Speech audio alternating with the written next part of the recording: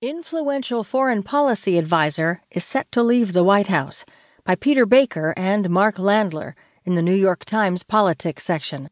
I'm Barbara Benjamin Creel. Dina H. Powell, a deputy national security advisor to President Donald Trump and a key player on a variety of foreign policy issues since the early days of his administration, will step down early next year, the White House said Friday. In a White House riven by